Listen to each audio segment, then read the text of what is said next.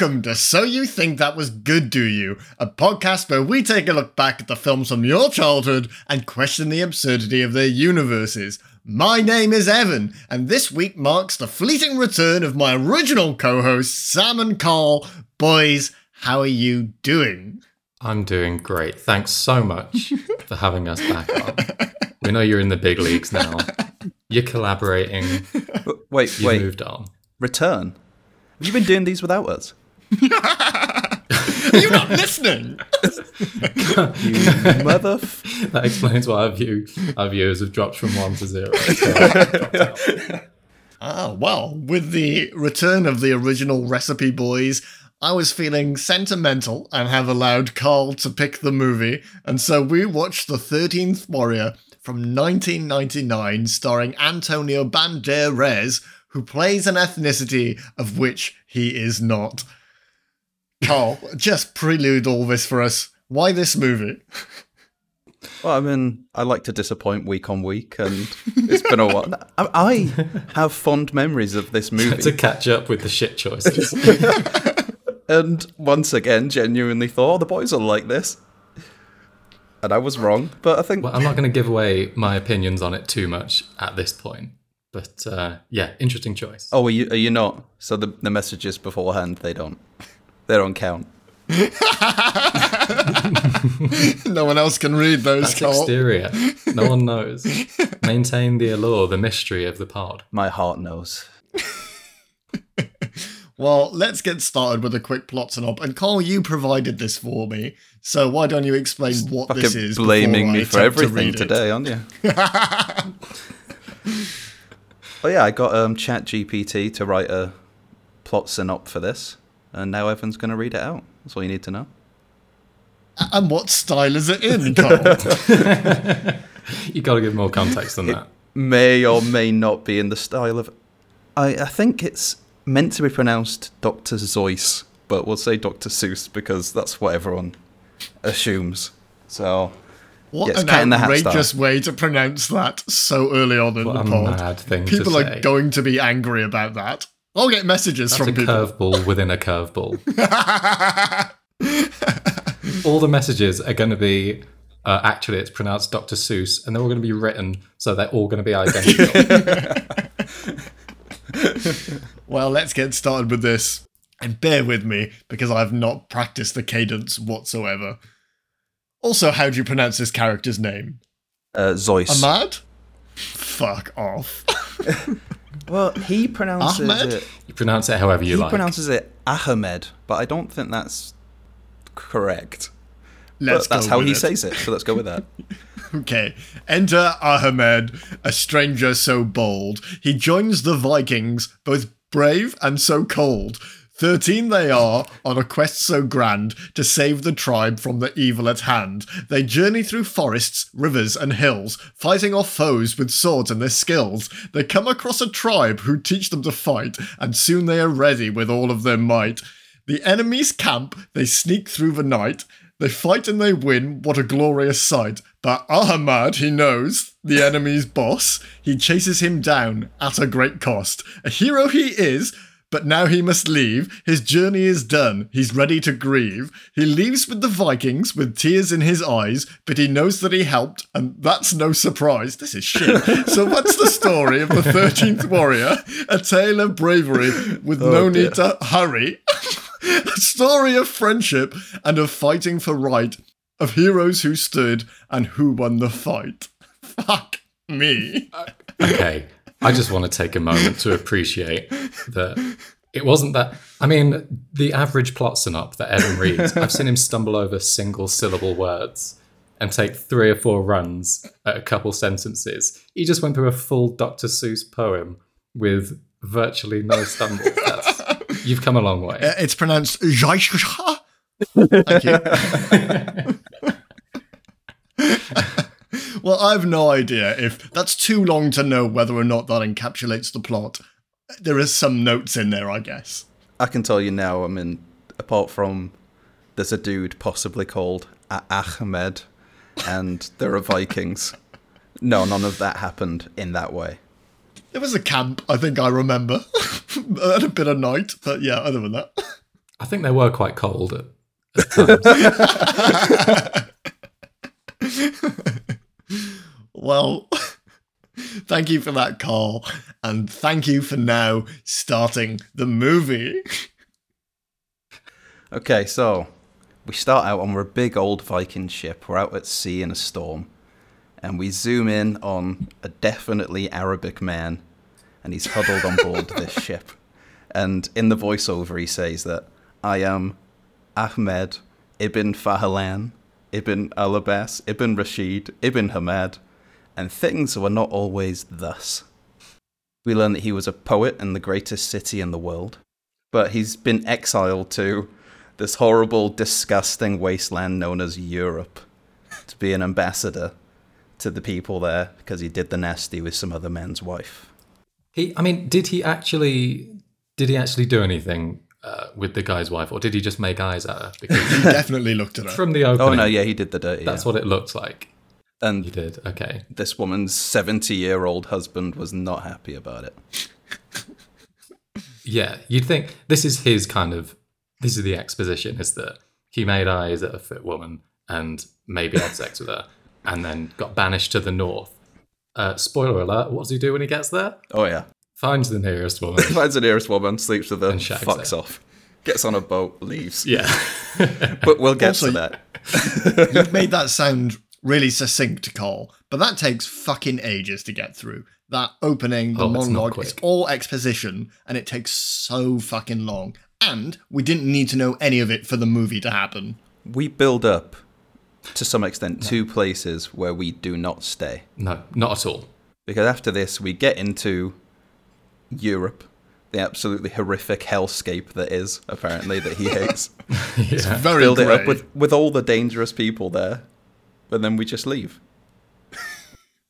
So Well, yeah, there's so much build up. There's so much exposition about the Tartars attacking. Yeah, the Tartars. And yeah. they got a whole group of people, whatever. Yeah. They attack and they have to run away and all this stuff. Forget that. That's gone. We've moved on. Also, he's with a group of like 20 guys. Forget them. They're gone. There's just one guy who we need to remember that's with him. Oh, But no, then even he'll he be gone soon. disappears in the next 5 minutes. He's also gone. Yeah. Who was? Well, we'll get to him now. Let's move So along. we're in the absolute shithole that is Europe. He's been banished there with Melchizedek. I've definitely pronounced that wrong. Who is played by Omar Sharif. Crazy that you know these people's names. And he and his caravan, they're going through somewhere and they're going to be attacked by the Tartars. They flee and they end up coming across this Viking ship. And for whatever reason, the Tartars are scared off by this. And so Ahmed ibn Fahlan, ibn al-Abbas, ibn Rashid, ibn Hamad, he's not familiar with who the Vikings are, so he asks one of his party if these guys are dangerous or not. And he's told it depends. Maybe they'll let us go, or maybe they'll kill us. But that's true of Yeah, that's a yes. In other words, the other guy didn't know either. So, which is it then? I mean, yeah, clearly no one's got any idea who they are because even Omar Sharif's character, whatever his name is, tries to speak to them in what we have to assume is English. Yeah. Because I don't he know. then says, oh, Try Greek. Yeah. You have no idea who these people are. He tries Greek, and then the guy just responds, apparently understands, but then responds in Latin. The whole thing makes no sense to me. So, along with his companion, Ahmed ibn Fahlan, ibn al-Abbas, ibn Rashid, ibn Hamad, For fuck's sake. meets the Vikings and We've only got 2 hours. finds out that they're actually at the funeral for their king, and they get to witness an one of the old Viking funerals as the king's body and his possessions and a live woman are put on a ship and burned. Yeah. And before that happens, the woman delivers an ancient Viking prayer, which goes, I've written it down. Have you missed me, Evan? Lo there do I see my father, lo there do I see my mother, and my sisters and my brothers, lo there do I see the line of my people back to the beginning. Lo they do call to me, they bid me take my place among them, in the halls of Valhalla, where the brave may live forever. I've only included Not quite as that fluent as Ev. because that exact same prayer is also in Thor Ragnarok, spoken by Thor after Odin dies. And it's also spoken by Atreus in God of War Ragnarok. And it actually dates all the way back to the year 1999, when this movie was released. Oh, what a fucking pause Hold that on. was. That was amazing. That was superb. But are you saying that they wrote this and it managed to get carried into Yeah, for what at this some point reason, is official? this movie inspired a Norse lot mythology. of the Viking culture that is included in other movies. So yeah, the 13th Warrior, That's fantastic. the absolute bomb that was.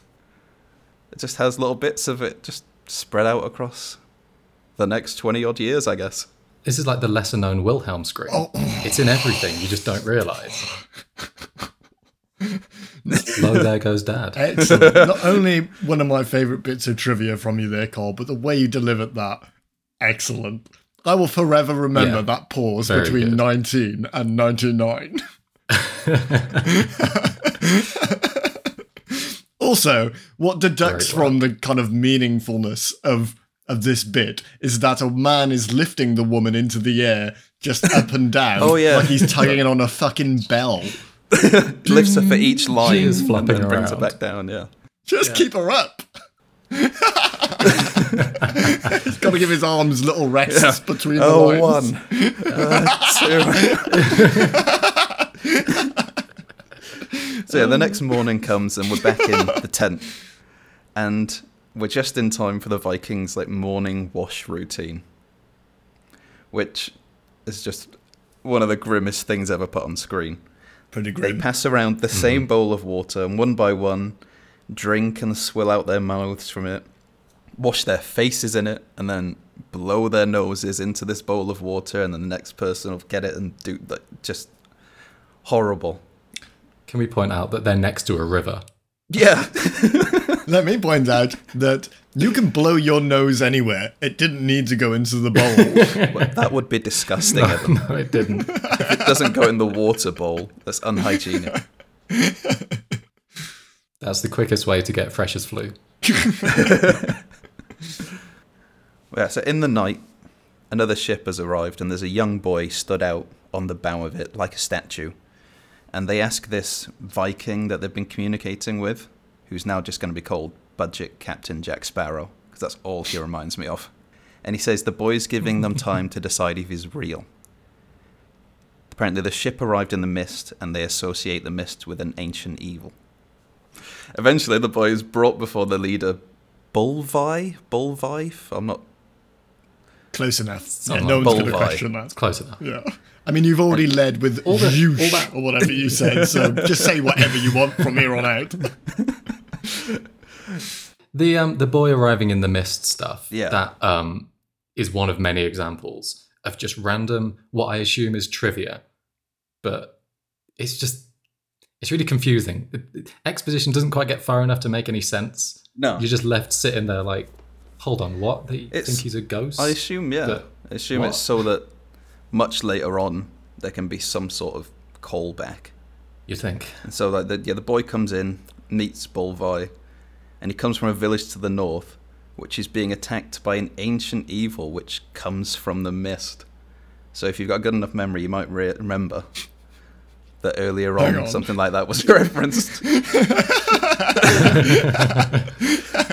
But yeah, Bulvi calls on some oracle woman that they just have with them, who's Yeah. either absolutely ancient or that's just how you're gonna look if you're the only woman on a ship with 50 Vikings.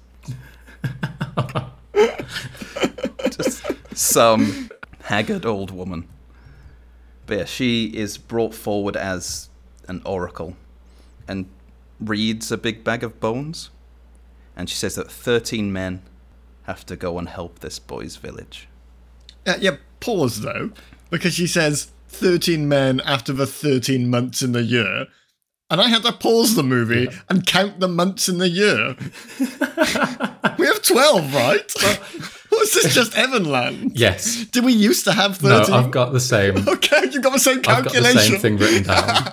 I got the same thing written down. She says 13, the number of months in a year. First of all, cool, thanks. I know what 13 is. Also, I've done a bit of Googling. I don't want to call it research. I've done a bit of Googling. I can't find any good sources for a 13-month, either Arabic or Norse, Viking, whatever. To be fair, calendar. this is from a group of... She's just wrong. This is from a group of people who later on go, I've heard you can draw sounds. Yeah, fair dues. Yeah, I know what writing is. Right? Oh, okay. Wait, so you guys have built ships and travelled the world, but don't know writing yet, apparently. Yeah. Or how many months there are. So, Bulvi volunteers as the first man, and then slowly the next 11 places are taken by the other Northmen. And when it gets to the 13th bone, Sam? Quick correction. Well, sorry, like you said, they go through 12 supposedly Northmen, although realistically it's 11 Scandinavians and the most Irish man in the world. No one is who they're pretending to be in this movie. I know that's the point of acting, but they're pretty far off the mark in this one. He's still doing an Irish accent. And that's not even enough. touching on the Spanish guy.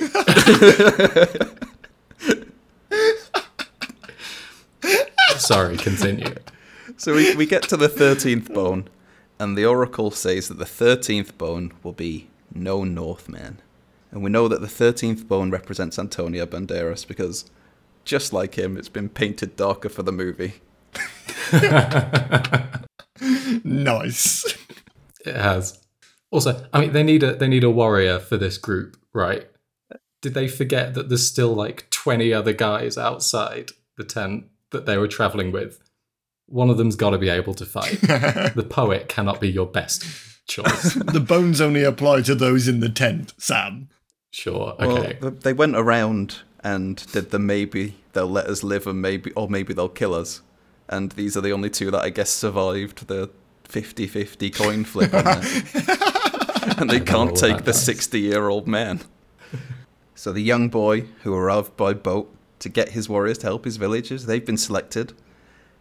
And so the young boy who came by boat can now go back home. So obviously they all set off on horseback.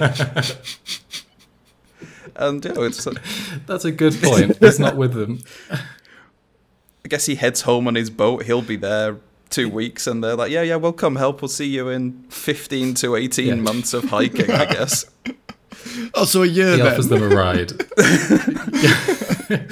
It's like when you say goodbye to a friend and then you both walk off in the same direction. So walking next to him for like 6 weeks. Okay, so before they set off, Captain Jack Pigeon asks Antonio Banderas his name, and he replies, "My name is Ahmed Ibn Fahlan, Ibn al-Abbas, Ibn Rashid, Ibn Hamad." But the Viking misunderstands and thinks his name's Ibn, so he has to correct him and say, No, my name is Ahmed Ibn Fahlan." He's going to take the best one and copy paste it through. That's a lot of granddads to have to name every time you have to introduce yourself. Because we learn that Ibn means son of. People might not know this, but Evan actually introduces us in the same way at the start of every episode, going back as far back in our male lineage as we know. The buck stops here, boys. My name is Evan. This is Sam and Carl. So during the 15-month hike, in what has got to be one of the best and also most ridiculous scenes ever put on screen, Ahmed Ibn... No. He learns the Norse language by listening to the Vikings around the campfire every night. Somehow. I mean, from what I can tell, it's one night. He spends a It's single definitely night at least looking two at their nights map. because it's raining one of them. There's a rainy night and there's a non-rainy night. So Or it just stops raining on that one night. But it just starts and stops raining. Yeah. no, because his makeup wasn't leaking on the second night. So Okay. It's not his makeup, bro. That's Sure, his okay, skin 2 color. nights. yeah, 2 nights. Even then, the breadth of language he uses through the rest of the film. They must have said every word that he uses for the rest of the film at least once during these 2 nights. So I assume they just sit around reading out of the dictionary. But it's the only thing that makes I sense. don't mean to point out the obvious here, but you can hear every word in another language, and that doesn't mean you know how to speak that language. You've just memorized every word they have. You don't know what they fucking mean. You've got no reference for your language that you speak. You're just parroting words back to them. he's like the little boy with Exactly. spoons in Mimic. He's definitely said something to them. I don't know if it'll offend. Yeah, he finally speaks when one of them insults his mother, replying that his mother was a pure woman and at least he knows who his father is. Burn on us, boys. And for anyone who doesn't know, his father is Fahlan, who is the son of Alabes. So, mate, we all know who your father is. You've told us so many times. Ibn. Yeah, he and then I'm sorry if you're about to say this, but he then calls the guy a pig-eating son of a whore, which, Very cool. as an ambassador, is a great first thing to say to the new culture that you're meeting. The best icebreaker I've ever heard. Yeah. Bit more hiking. The Vikings mock him for his tiny horse, and then we're back on the boat from the beginning of the movie, and we arrive in the north. Well, the Vikings take the piss out of his horse, saying only an Arab would bring a dog to war or something, calling his horse a dog. So he proves that it's not a dog by running in circles and jumping over stuff. You know, like Crufts.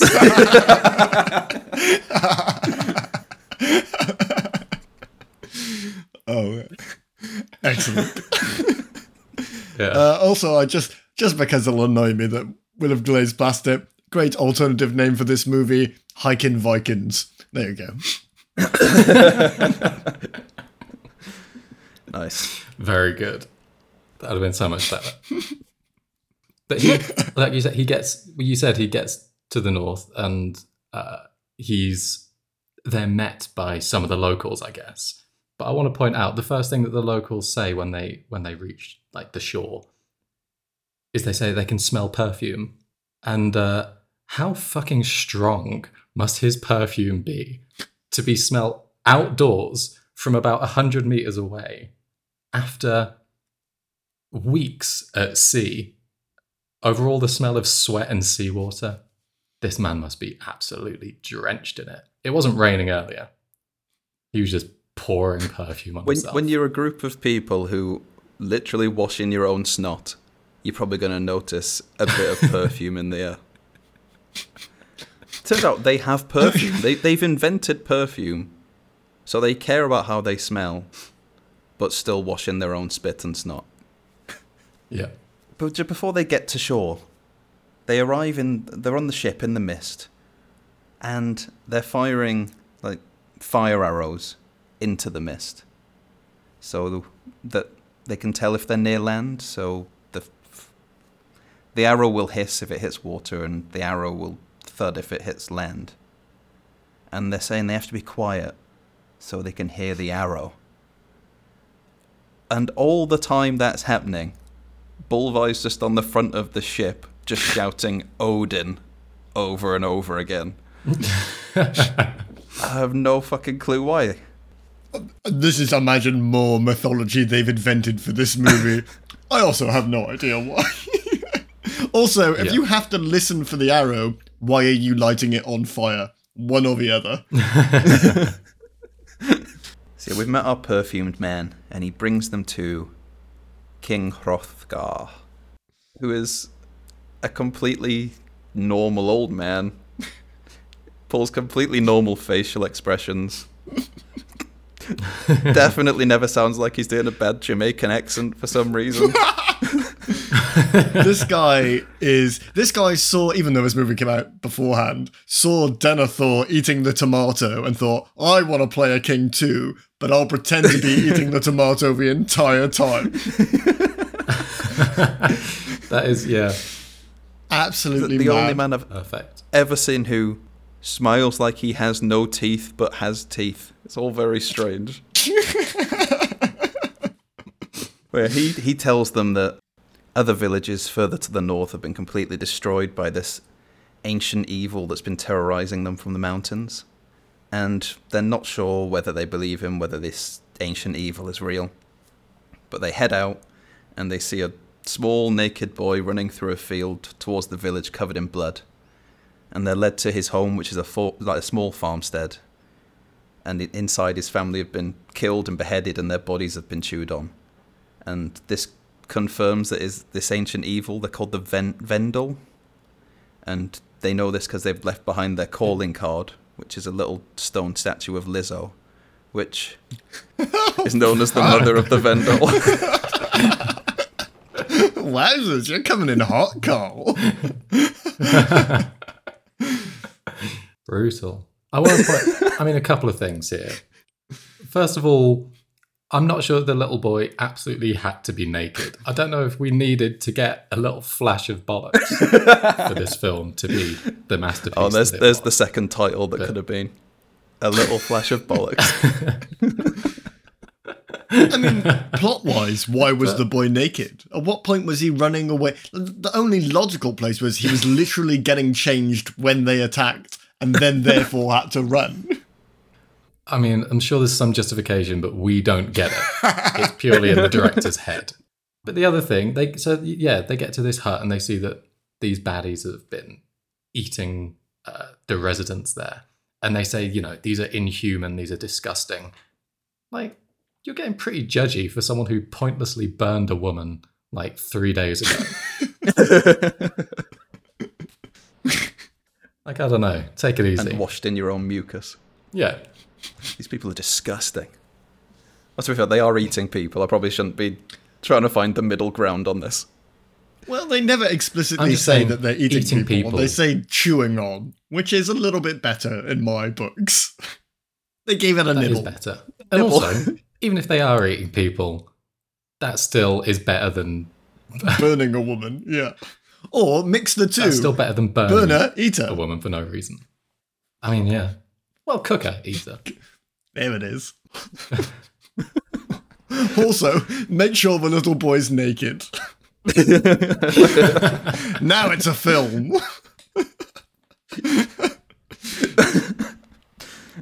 And when you wrap him up and pick him up and he's aiming towards camera, make sure the only thing you don't cover is his bollocks for some reason. Well, so we can confirm he's naked. It's not a trick of the camera. He's not really wearing a little cover-up or anything. This is real stuff. This is a real movie. This is cinema. The number of takes they had to do to flick that little cloth up. Do it again. Wardrobe's coming in and stapling the cloth so it never covers it when he's pulled over. They've got a fan blowing at 100 miles an hour. The only CGI in this whole film was the kid was wearing pants and they CGI'd the dick in. Oh, dear. So we head back to the village, preparing for the next attack. There's going to be mist that night. But first they meet the king's son, who's some Weasley dude called Wiglif, who's apparently killed off all his brothers so that he's next in line to the throne. And then we meet some one-eyed old man who claims to have been at the last village to be completely wiped out. But this man is 100% the biggest bullshitter in the world, right? The way that he describes what they call the Vendel. Vendel, yeah. Yeah. The way that he describes them: teeth like a lion, head like a bear, huge claws, walks on both 2 and 4 legs. Right, okay, so a bear.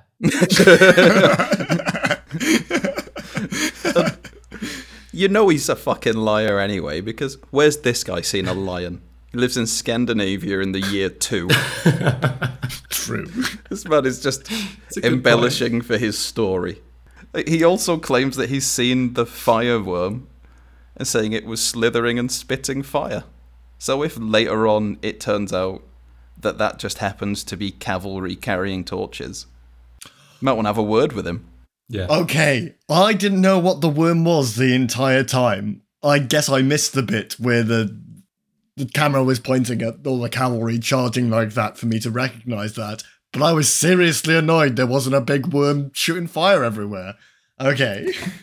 I assumed at the very least it was like a volcano or something, but when it was just like 200 guys with torches, it's like, man, what the fuck are you talking about? You've never seen a torch? Hasn't seen a torch, but has seen a lion. Yeah. 200 guys who live, spoiler alert, in a cave. Where are they keeping 200 horses? That's a good point. And another Also, cave. they're living in a cave because they think that they're bears. Fuckers, bears don't ride horses. Is that what he meant when he said that they're sometimes on 4 legs? Is that they're just on a horse? Oh my god, if it is, this guy. That naked boy's running on 4 legs! Somebody kill him! I mean, surely it takes, like, an understanding of farming to keep 200. Never mind. Doesn't matter. This guy was a farmer. Surely he should know what a horse is. Yeah, but he had an eye patch. What? That just means you only see 100 of the horses. You just don't see the 100 of them. I don't think that's how eye patches work.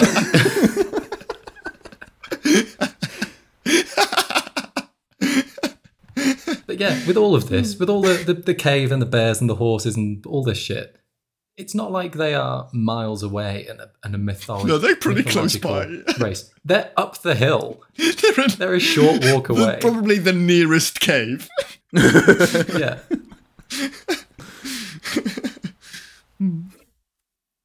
So, our 13 warriors take up guard in the Great Hall, and Antonio Banderas is woken by a sound outside, and you think that everyone's asleep, you can hear snoring, but then as the camera moves from face to face, you see that they're all on guard, alert, just laying there, pretending to be asleep. Great scene. Mm-hmm. It was very good. And then the creatures burst in with their bear-like teeth and their bear-like heads and their bear-like claws. And a fight ensues, heads get ripped from necks, and in the aftermath, there are just no creatures' bodies at all. Very Only cool. their own dead, and they've all been decapitated and all the heads have been taken. Yeah. These guys, I mean, I don't know how they didn't notice all of the bear people dragging the other bear people out. But they didn't. They were preoccupied, I guess, swilling their faces out with water or something. That is the only reason we need the mist in order for these things to be seemingly mythological, is that covers any possible dragging away of your friends. Otherwise, the mist serves absolutely no purpose in this. Makes torches look like a worm, I guess. Yeah. So the next day, they're beginning to build defences for this town, but... Not the next day quite yet. Because, okay, I do have one thing to say. During this scene, Antonio Banderas, whatever his name, Ahmad's first fight. Who? He manages to kill one of them, but he gets... Who's his dad? Don't even. I don't have that written down. But he has his first fight. He kills one of the guys, but he gets clawed across the face. And then his next conquest, his next imminent banishment, woman comes in to treat his wounds with boiled cow's piss. So now he's smothered in boiled piss and drenched in perfume. This guy absolutely reeks by now. So yeah, then the next day, they start to build defences for the town, but Antonio Banderas he can't wield this big sword they've given him, so he obviously has to go to the grindstone and turn it into a scimitar.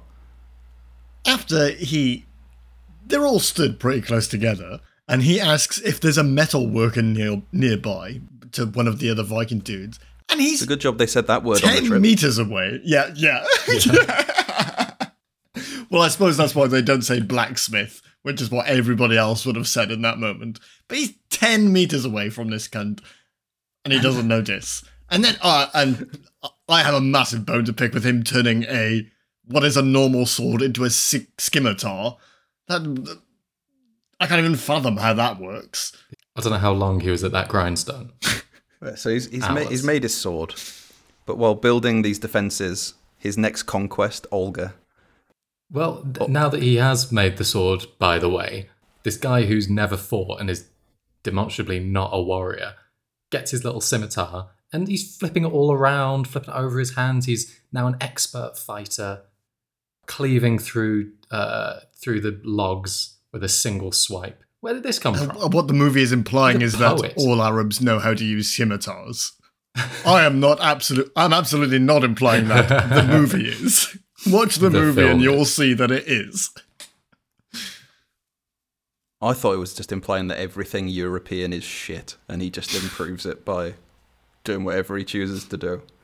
But yeah, so Olga. Sure, anyone could have done that. You hand us a sword like that, Oh yeah. we'll have mad skills. Although we're European, so we are shit. So Olga. Anyway, continue. She tells him that Wiglaf has been telling the king that Bolvi wants the throne. So he takes this information to Bolvi, and along with Captain Jack Mallard, they hatch a plan to make an example of one of Wiglaf's men. So this won't stop now. And so what happens is Right. It's great. Captain Jack Chicken aggravates Wiglaf's men by repeatedly throwing mud on him as they build the defences until they end up competing in a sword fight where the rules seem to be you get 3 shields, and if you lose all 3 of your shields, then the other person gets to kill you, I think. Something like that. The rules aren't very clear. But first of all, the guy that he fights, the guy that he picks to fight and throw mud on, is a very nice guy. He's quite patient with it. Yeah. Oh yeah. Until he really, aggravates him. Secondly, this guy's a sick fighter. He's really good. And with how much trouble they have in the he would fights have been both useful, before yeah. and after this, they could have picked anyone else. I think they make the same point that it was a stupid thing to do, but they apparently had to do it to set an example. Yeah. But yeah, so they have this fight. Round 1, Wiglaf's man wins the round, but Captain Jack hardly seems like he's had his feathers ruffled. Fuck's sake. Round 2, he loses again. And then round 3... Hang on. No one can keep him down. Carry on. Nice. And in round 3, he loses his final shield, and Wiglaf tells his men to kill him. And just when you think his goose is cooked, Captain Jack Nice. dodges the final strike and kills his opponent. I think what you meant to say is Captain Jack snipes the win. Oh. And for anyone who doesn't know, Jack Snipe is a bird. Haven't you missed us? Oh, yeah. I think the professionals are back I'm next just waiting week. for Captain Jack Duck. Something, murder of crows. Oh,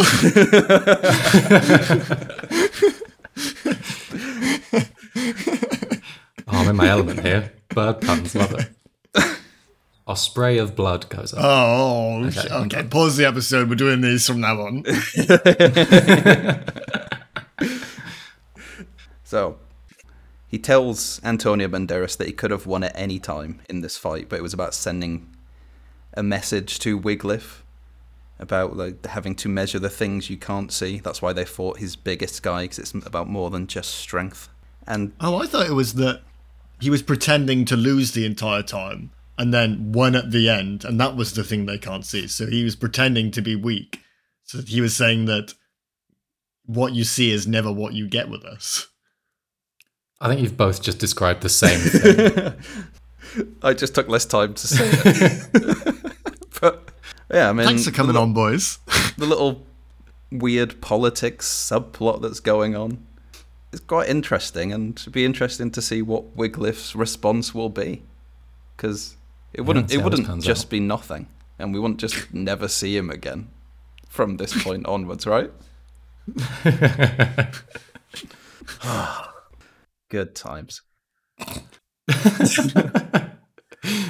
So we fast forward again, and another generic Viking warrior, one of the 13, he's keeping watch in one of the watchtowers when Antonio Banderas thinks that there's going to be fog or mist because he can hear thunder, but he's told that this is actually the water in the mountains that sometimes sounds like thunder, which isn't that interesting, but is relevant later on. But as they're there talking... I forgot that he said that, so that scene later on was very confusing for me. They are But anyway, so far continue. apart, and it's not mentioned again. And also, it's not important. They could have just written it so there was a tiny gap in the rock at the end they all swum under. But I'm jumping ahead. Let's power through to that. They need to do more foreshadowing and payoff within 2 minutes of each other. That's my level. Like the little The boy boy. and his mist Like monsters. the young boy Yeah. earlier. Need to... Exactly. That's the level I'm working at. Yeah, and as they're having this discussion, the fireworm as they all call it, emerges from the mountain, and they run back to town, but then Ahmed notices child in field number 2 of the movie, just running along. Yeah. Dressed. This one is dressed. So what's the point? The director's furious. So he has to head down to rescue this kid. And as he gets there, he sees the fireworm up close. And it's actually a shitload of cavalry carrying torches. So that old man is the biggest bullshitter in the fucking world. Yeah, absolutely. But they attack. And at one point he manages to fight one, kill it, and removes its big bear head, and it turns out it's just a dude wearing a bear. So as soon as there's 200 of them, I assume bears are now extinct in this part of the world. Oh, There's God 200 damn it. people are Yes. wearing bear heads. There goes one of my other notes. They're breeding bears and horses in their cave. Okay, so there are 3 caves. The man cave, the Yeah. horse cave, and the bear cave. But yeah, he realizes that they're human, and so now he's Zorro now. He's not scared anymore, and he just starts killing one after the other, wiping them all out. And then, as these horses are charging through the town, all the warriors, what's left of our 13, they get pikes, manage to stop the charging cavalry, and our creatures / mountain men retreat. And They run away. They do a lot of running away. yeah, they just kind of at seemingly random times. we'll just be off so you can prepare, do better next So the time. plot can continue, yeah. Yeah. So the plot can Also, happen. all of Ahmad, he has not been trained in any way. Everything is in the moment. It's on the job training as it happens. When he's given one of those big pikes, which is just a big stick with a bit of a sharpened end, and then it's just said, pop it in the ground, point it at them, stick your foot in it. Cheers, yeah, we're from here. But yeah, they run away, which is why that's successful. But yeah, he's now been in Europe for 4 days, so the first thing he does is just get smashed on mead and fuck some local girl in a cow shed. I was adjusting my laptop because it got really loud, but edit this back in if it's worth saying. But at the start of that fight, I don't know if you two noticed, it's about early afternoon when he sees that girl running. Then he grabs her, heads back, and it's like midnight. It progresses like 6 hours in the space of a minute, and the same thing happens later in one of the later battles. And it's so baffling how they didn't notice that was going on. Well, it's because it wasn't Like the just director. one child. There's actually a fourth cave that's filled with children, and they slowly all run out down towards the village, and he's just picking them all up, and then it's 6 hours later. He's going back and forth on his dog, grabbing them one by one. Anyway, that bugged me. The mead bit as well. I loved how the way he accepts that he's allowed to drink it, because he says that he can't drink things that are fermented from grape or from wheat, and the fucking Captain Jack bird guy says it's actually fermented from honey. It's just the guy who must be stood out of every AA meeting, like, oh no, this is an alcohol or drinks. This I made in my bathtub. It's just everything mixed together. That's $10. You get to keep your chip. So our bear creatures flee, and the remaining warriors. Well, they're just men. They're just a man. They're just a man. Just men. They flee, and our remaining warriors have a meeting, and they decide that what they should do is go and attack the creatures where they are. And then they go see another oracle who tells them they should go attack the creatures where they are. Yeah. They go and see another. They go and see another oracle who is described by I can't remember who. I think it's Olga. One of the adult women in this film describes her as, she was old when my grandmother was a child. Then they go and meet her, and she's a woman maybe in her 60s. Yeah. She's probably a woman in her 40s with makeup on to make her look like she's in her 60s. Yeah, exactly. So I don't know how quick the generations are going, but Jesus. People die quickly here. There's a bear full of caves a cave full of bears, if you didn't know. Oh, Lord. There's a bear full of caves. Oh, Jesus. They've got the cave of bears, thing. the cave of people, the cave of horses, and a big bear of caves. Massive bear of caves. And a bear child.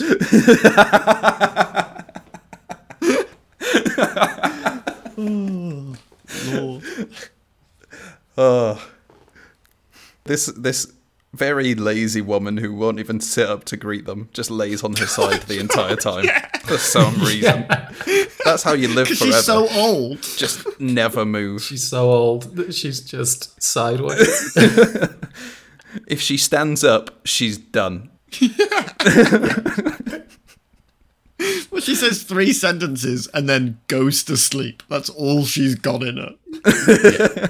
She's old in the same way as like Charlie and the Chocolate Factory's grandparents are old.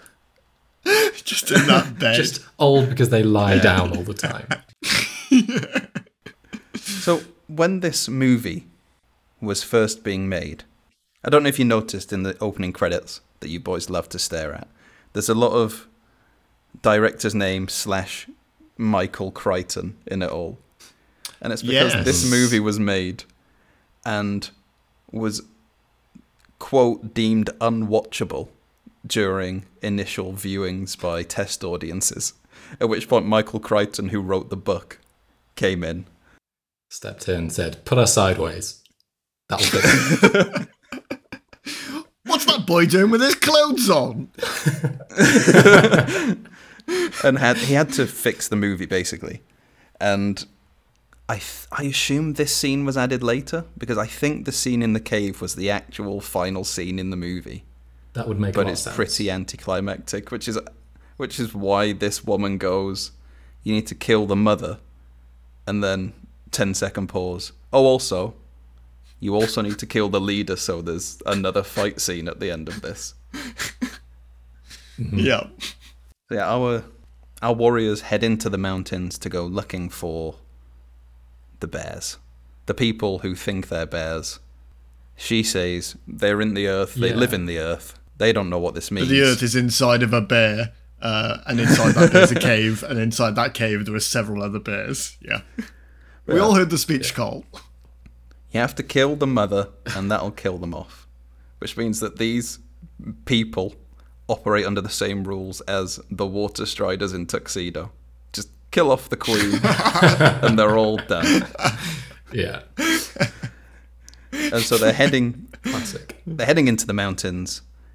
Antonio Banderas realizes these people think they're bears, and he's like, oh, when she says they live in the earth, she means they live in a cave. Yeah, we Within know. a bear. Yeah.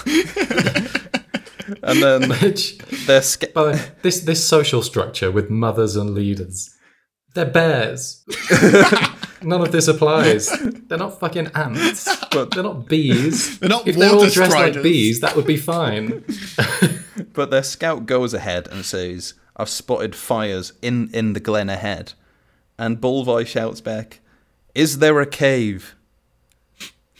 If he'd said no, would they have gone, Yeah.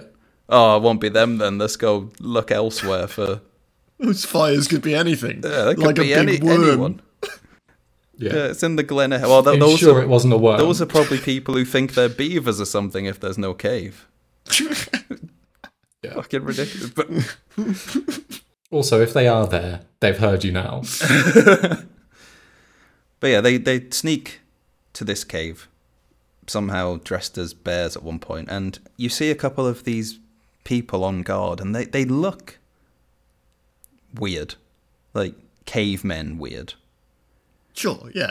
And but in the book, Makes sense. in the book that this is based on by Michael Crichton, Who also The wrote ex- Jurassic Park, just for anyone else who doesn't know who that is. these turn out to be descendants of Neanderthals. Oh, Ah, okay. So I'm not sure, like, based on how these Okay. people look, does that still apply? It's never really said, or nothing about them being different is ever said. But that some of them, as they go through this cave, definitely look a bit like cavemen, and some of them look like normal humans, and the leader looks like some model that they painted black and red. They all look like bears to me, mate. And I mean, they're kind of inhumanly strong and seem pretty thick. So I guess it's vaguely implied, but not really.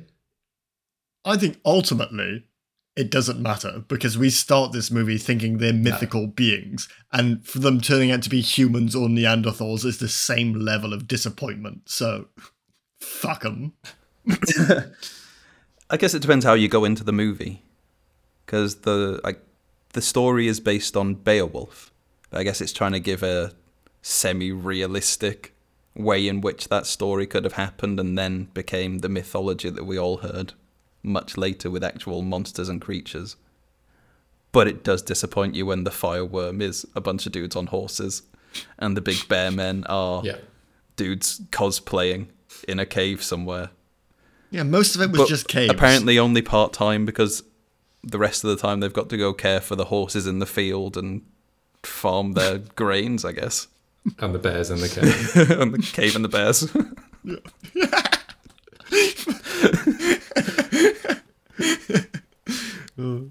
But yeah, so they sneak in, they've got to take off all their armour, so they remain silent. And there's a bit of sneaking about and spelunking down a waterfall in order to get to the mother of the Vendel, who we've seen a lady. we've seen a model of her. We know what she must look like, because if she didn't look like this fat woman model that they've made, she'd be really old titties. pissed off that that's what they're Yeah. modeling when they see her. She's just some normal, very skinny woman, and there's a dude in a cave carving this big fat thing and going, I've done a thing of you. She It's used to you. look like that, but it made her quite self-conscious. That's what she's in her little, like, you know, hidden room with one other guy, which is presumably a meeting that she's having about why are you still producing these models? They're wildly People aren't going to know who I am when I go out there. If anything, you're wasting stone. Where Bulvi goes into her little cave, and she's got all the decapitated heads just hanging from roots within her little cave. Within her cave, very area, cool. fucking hell. Within her... within her cave. Hang on. Yeah. Let me figure out how far down the cave hole we are here. So we're in the bear, in its cave. There are bears in there, but within that there is a cave. And this... We're not in the woman, we're in her cave. Okay, so we're about 4 caves down. Yeah. We've already said the beaver cave was back up there. Of course, yeah. And there are heads in this one. Also, the heads. Those are like the fresh heads, yeah? But does that mean that every week they bring in fresh heads for her? Because there's another room with like skulls in, which is I imagine where they end up. Yeah. Yeah, she only eats the heads. Does she though, or does she just like to use them for decoration? Yeah. Yeah, they're like flowers. Yeah. Maybe. That head's off, take it out, bring me a fresh one. Pop that in the bin. They've alerted the cavemen who are now attacking them.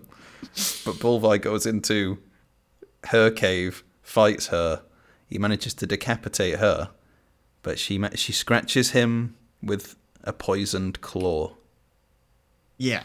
There's tension built up in this scene. He goes in with a massive sword. He kills the first guy very easily. And she has this tiny little hooked bone and she dips it in what looks like blood, but it's obviously poison or some shit. And he doesn't, for some reason, just chop her head off at a distance. This man never learned to be thrust, cut a little apparently. Bit. Yeah.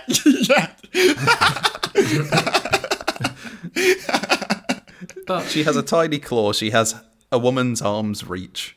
He could definitely just hold his sword at arm's length and run at her, probably. In his defense, he has been washing in snot water his entire life. His immune system is made of steel. That poison's doing nothing. The snot just finally got him. That's why he dies in about 10 minutes. Because of the poison. That was what got him. A clot of snot finally pushed its way through his heart and into his brain. Disgusting.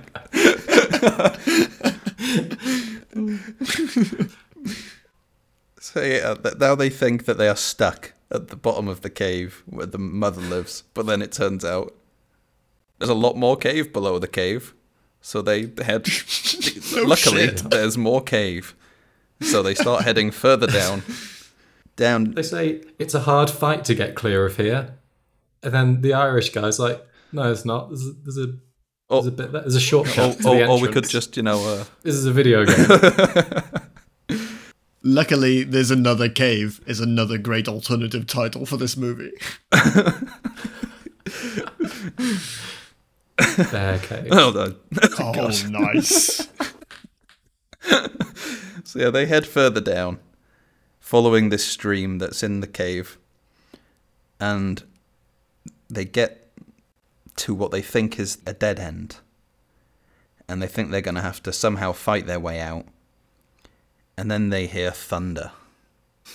And Ahmed realizes that they're actually at the Thunder Cliffs. And if they can get in the stream, out through the big hole in the wall, they can swim their way to safety and emerge in a lake and get out. Which they do. All those things I just said, they do that. All that things that he thought that they could do, they do. Yeah. Yes. And they head back to the town. And because test audiences hated this movie, we need another fight. And so they have to prepare for the creatures to attack again, because although they killed the mother, they did not kill the leader. You gotta wonder why they killed the mother at this point, but sure. Because there's apparently one female in this entire group.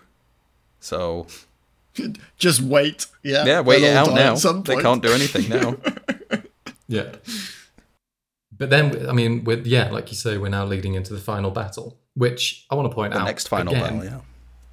They get home, and it's bright blue sky, lovely clear day. They're chatting. Then they go, "Oh, the bad guys are coming," pissing it down with rain. 2 minutes later. I get that I'm just complaining about consistency at this point. You're mainly complaining about weather, as far as I can tell, and languages. Yeah, they The creatures attack. Bolvi emerges from the Great Hall.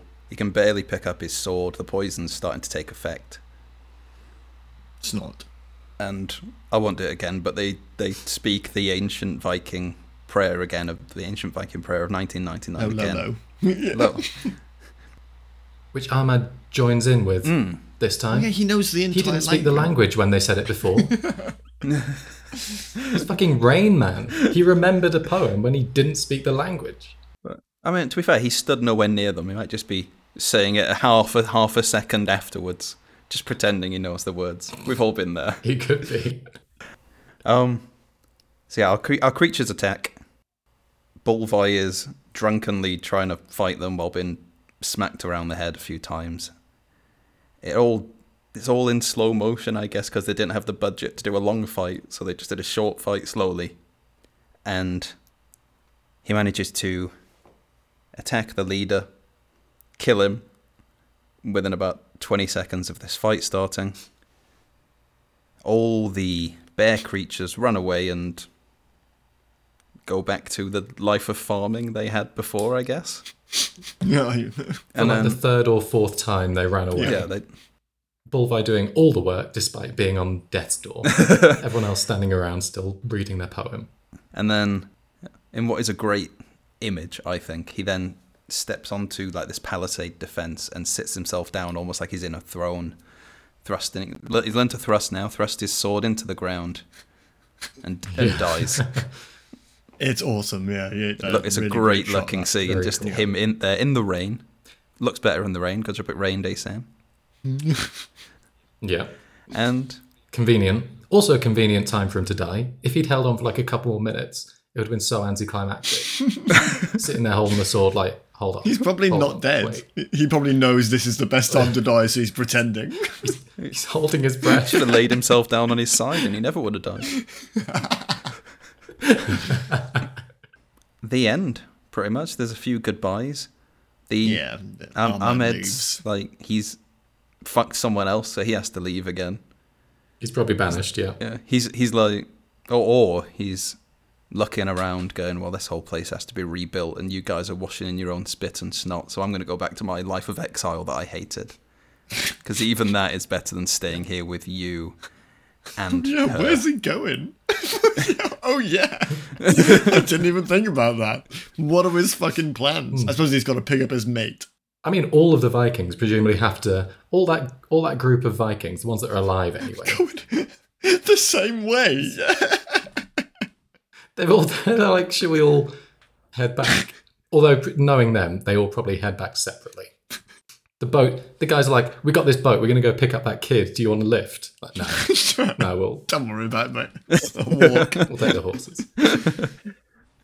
And then he just becomes as big a bullshitter as the one-eyed man, where he's like, oh yeah, I had to go back across seas of monsters and dragons. Well, there was some mist. The end. Thank God. That was a film. That was a film. Right then, Sam, you promised us a little bit of bad reviews. Sorely All right missed. then, Sam.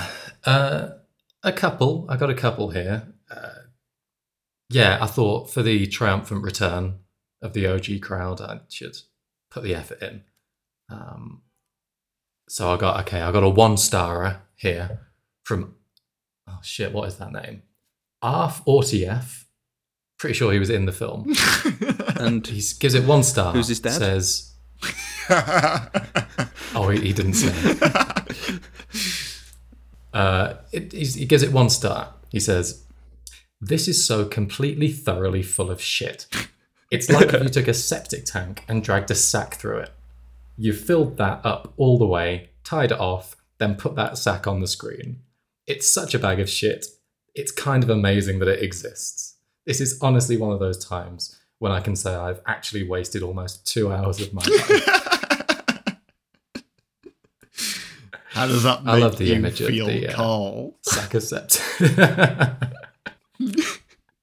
That was directed at Carl. The other one that I've got here is a 5-starer, so both ends of the spectrum, from Dean Harms. Also no dad. Written, at least. He might have a dad.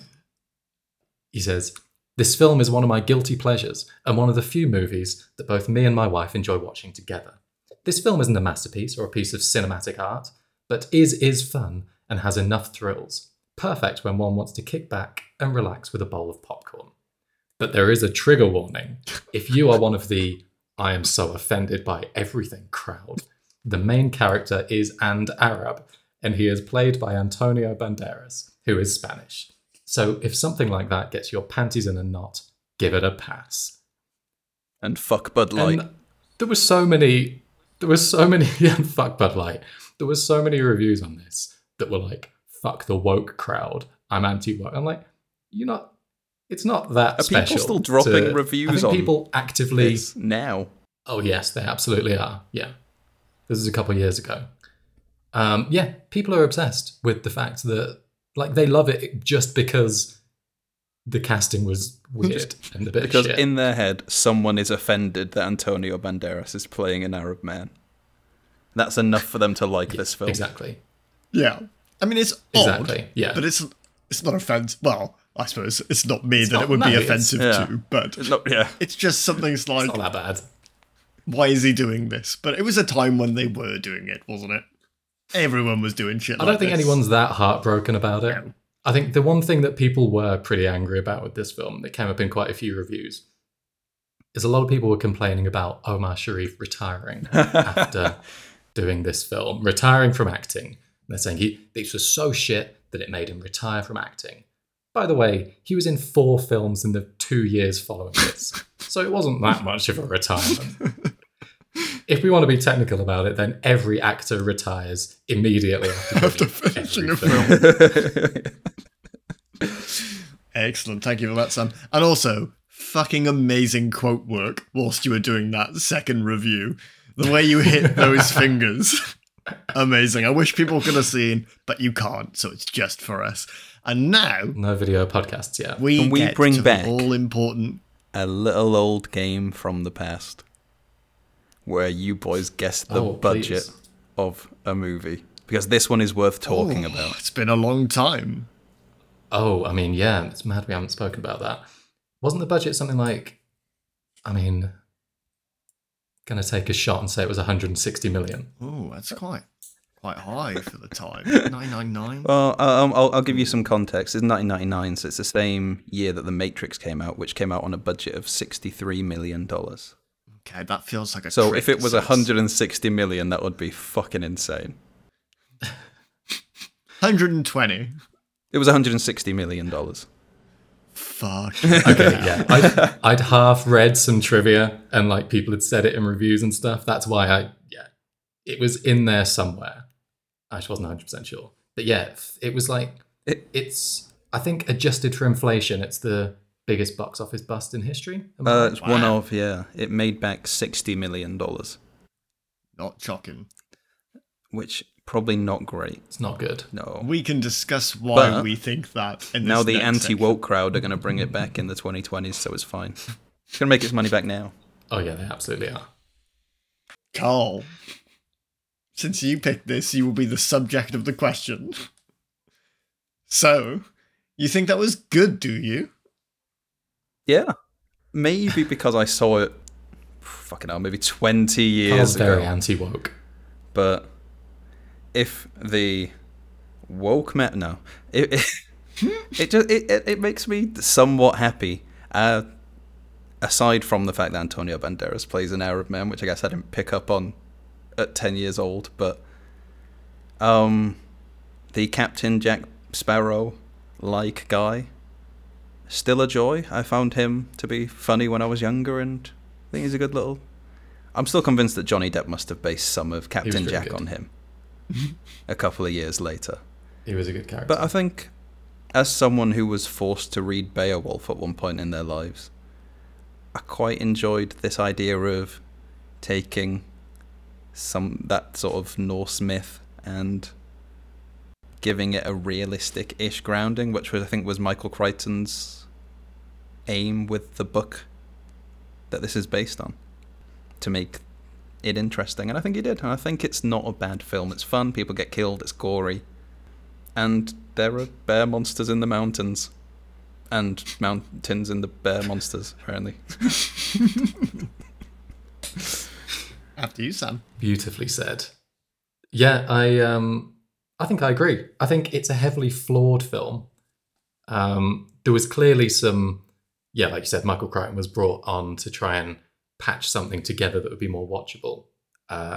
It feels like there was one guy on the writing team who was really trying to make things interesting.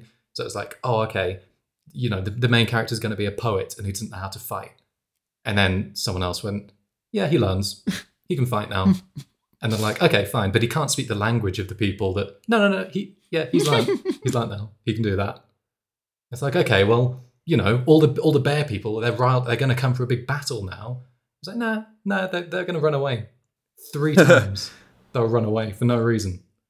It just feels like someone wanted it to be interesting. But they lost every battle trying to get it. Yeah, they lost all the fights doing that. But I was just going to say, but I agree with what Carl said. I really like the way that it would have been so easy for them to make this a film about bear monsters and glowworm things. But they kind of they showed the way that myths get made. Yeah. By having this sort of absurd but realistic threat that gets built up into a myth. And I really like that. And on the main character, he is based on a real person, which I thought was quite interesting. There actually was an Arabic man who went to Scandinavia at some point. Who then wrote this story. How much of it actually happened, who knows? Or he wrote a story like it. And that's what the book was based on, that then led to the film. So it's a film based on a film, based on a book, based on a book. Film based on a book, based on a book. Found in a cave. Found in a cave. With inside also a bear. Beowulf thrown in there somewhere. Obviously. There's always a bear. In a bear. In a child. Yeah, I liked this movie. I struggled to write anything down because I was just kind of enjoying it. Like you said, some fuckers have changed their tune since we started this episode. I never said it was a bad bloody movie. I'm looking at my notes now. They take up less than half a page. Less than I've ever had. Somehow we've struggled through this. I'm sure you'll listen back and find that I have said absolutely nothing. But yeah, I enjoyed this. Nice to see Antonio Banderas in something other than Spy Kids, I suppose. But I don't think I enjoyed it changing back to humans and seeing how myths are made. I wish it had just been monsters and that, but I like those kinds of movies, so I remember where it led to us for us. I remember when I was a kid, I found that really disappointing. Where it wasn't a dragon and they weren't bear men. But now I can appreciate it a little more. There were bear men, though. Now, have you got any thoughts to round us off, boys? I have no thoughts left. Me and Sam are going to be going back on strike now for a while. We've been away picketing. Oh, yeah. Yeah, it's got nothing to do with the fucking 9-hour time difference between us that makes it incredibly awkward to record. Nothing to do with that. We've been requesting better working conditions. A slightly quieter hello and welcome. And look what he fucking did.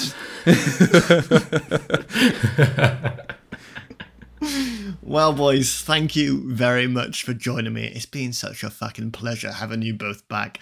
And thank you all for listening. Don't forget to leave us a 5-star review and follow us over on Twitter and Instagram at So You Think Pod.